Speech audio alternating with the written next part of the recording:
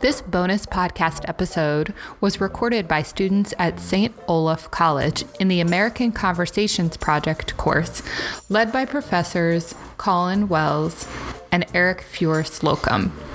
Thank you to the students and professors for putting these podcasts together. Learn more about them and the project on our podcast homepage.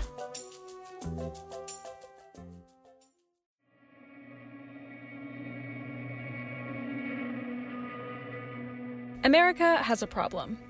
Actually, between the disastrous international effects of the coronavirus pandemic, the recently fallen stock market, and the ever-increasing risk of irreversible global climate change, it's safe to say that the U.S. is no stranger to bad news. Today, however, we'll turn our focus, if only for a moment, to an American problem that consistently flies under the radar, despite the significant implications it has on college students like ourselves across the nation: student debt. As the days pass, a post-secondary education gets more and more expensive. Students are constantly asking themselves one question: how am I going to pay for college?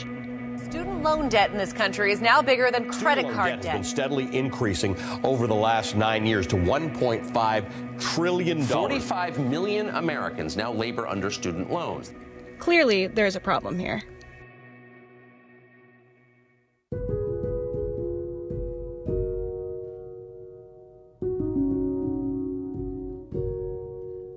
As rising tuition prices have forced millions to take out loans that take years to pay off, many students are starting to question the worth of a post-secondary education.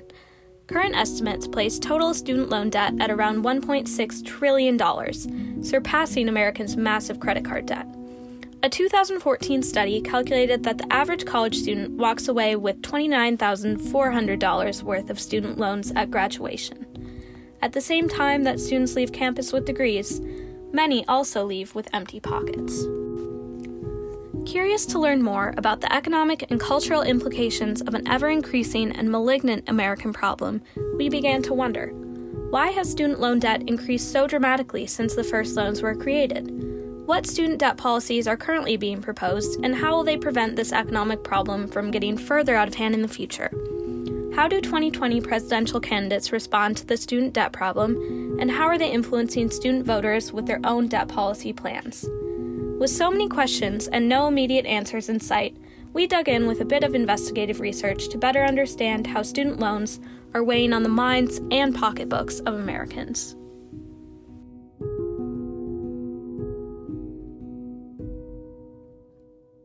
Let's start off with a little history.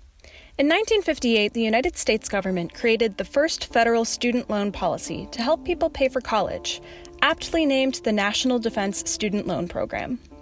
Since then, federal student loans have played a pivotal role in ensuring that American students have easy access to a post-secondary education. However, as we all know perhaps a little too well, student loans often lead to overwhelming levels of debt. In fact, this problem has been exacerbated to such an extreme that it is now referred to as the student debt crisis. In order to better understand just how far student debt has spun out of control, we'll take a look at some numbers.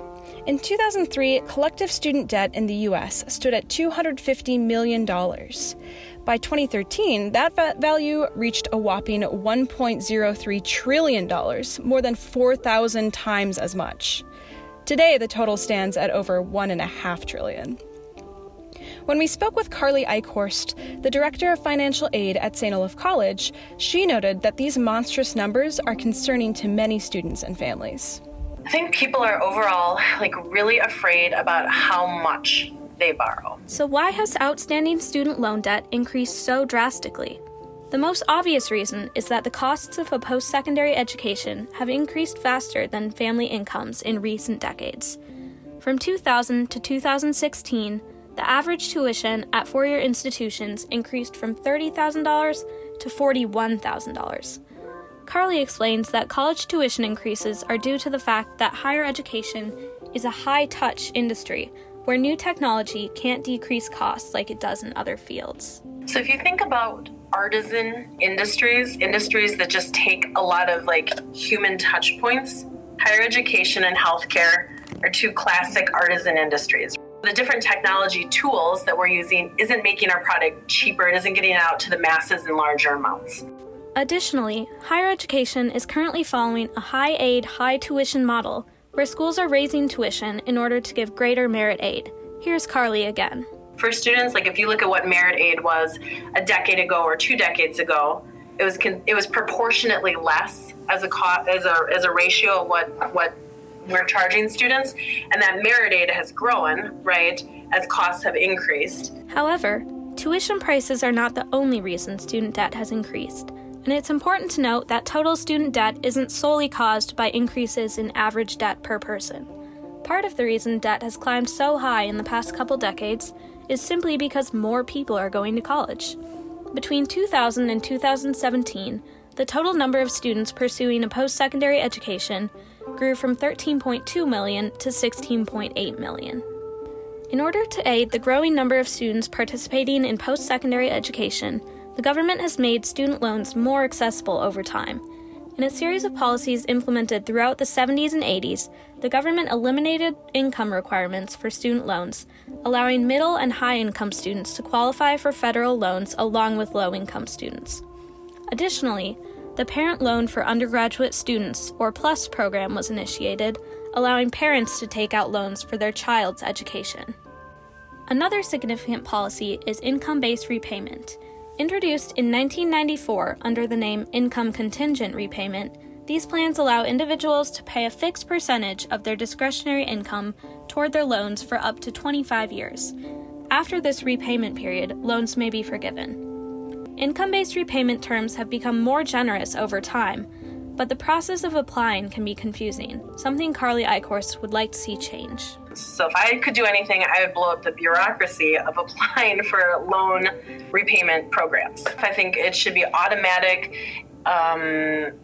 income-based repayment for people who fall under a certain threshold. The federal government sits on this data already. They have all of our IRS information. It should be streamlined and made way more manageable on that front.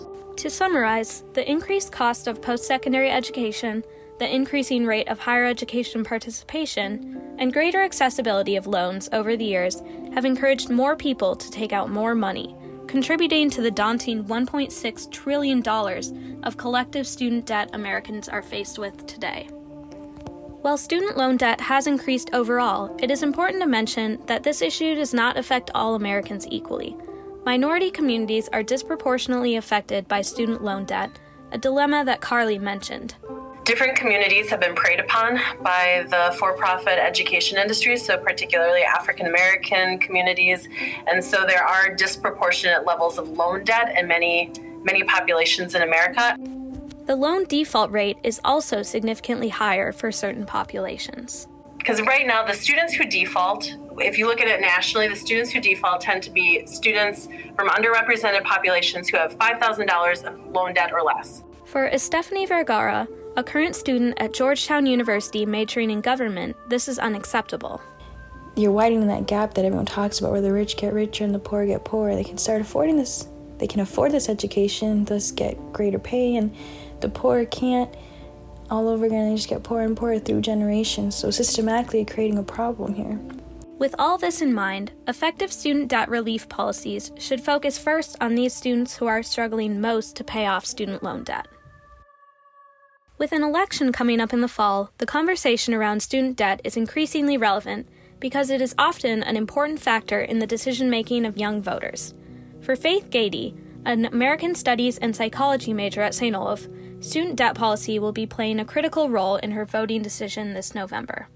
As a college student, I'm looking for candidates who have a comprehensive plan for how to tackle the student debt issue. You know, I want someone who has a plan for how they're going to reduce student debt, or I want someone who has a plan for how they're going to stimulate the economy so that I'll be able to reasonably pay off my student debt. You know, I want someone who's going to help control the issue and who has a way to help reduce the factors that are causing the student debt epidemic. So I would say that's probably one of the biggest issues for me.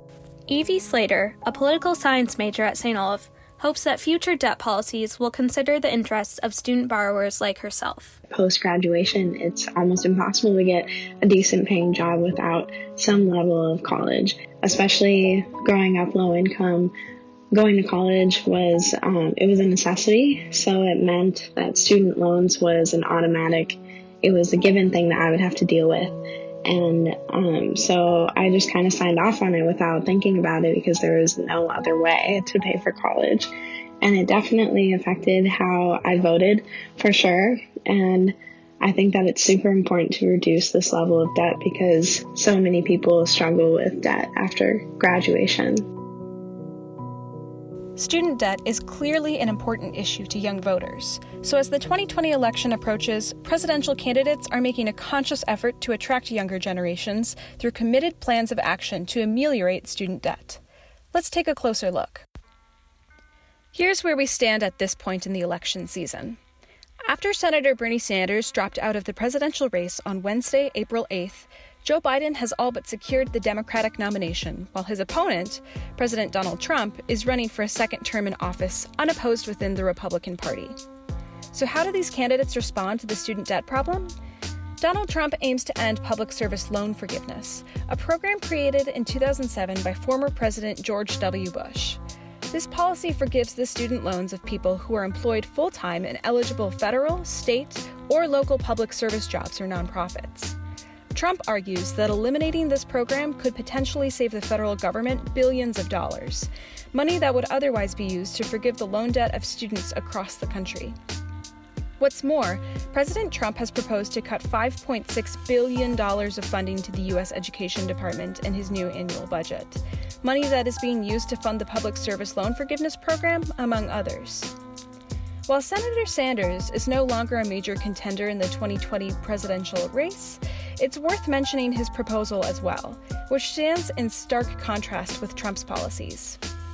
Not only did Sanders aim to, in his own words, cancel the entire $1.6 trillion in outstanding student debt for the 45 million borrowers, if elected, but he also promised to make public colleges and universities tuition-free for students through the passage of the College for All Act, a program that would have been funded through taxes of a fraction of a percent on Wall Street speculators.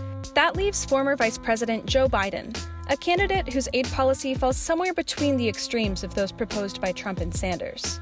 If elected, Biden will strive to make two-year community colleges and high-quality training programs tuition-free for students, and asserts that he will consider student loan forgiveness a national priority. Biden believes that the current loan forgiveness program in the United States is deeply flawed and hopes to replace it with a new one that will offer $10,000 in debt relief for each year of national or community service completed by students for up to 5 years. He argues that those with loan debt who make less than $25,000 a year should not be expected to make any payments on undergraduate loans under his new plan, and that students who have been paying off loans for 20 years or more should have any remaining federal loans forgiven by the government. Biden estimates that this newer higher education plan will cost a total of $750 billion over 10 years. Only time will tell how student debt policies may change in the future. With significantly different plans proposed by the remaining presidential candidates, the votes of those with loan debt may matter now more than ever. Student debt is certainly not a problem that can be solved overnight. Careful legislation, effort, and unfortunately, time will all play critical roles in solving a national issue that continues to loom large in the lives of student borrowers. Until politicians adopt Senator Sanders' plan to provide a free public university education for all, students may continue to pinch pennies to cover rising tuition costs. So what can students do to navigate the challenges of student debt? First, keep in mind that not all schools are created equally, and pay attention to the loan default rates at different colleges. As Carly says, there's risk in borrowing at some places, and there's very little risk in borrowing at other schools. When it comes to how much to borrow, financial officers have a useful recommendation. It's kind of our industry rule of thumb that you shouldn't borrow more for your degree than it would be in your first year starting salary. And most importantly, exercise your right to vote in order to create lasting change for borrowers across the country. Thanks for listening.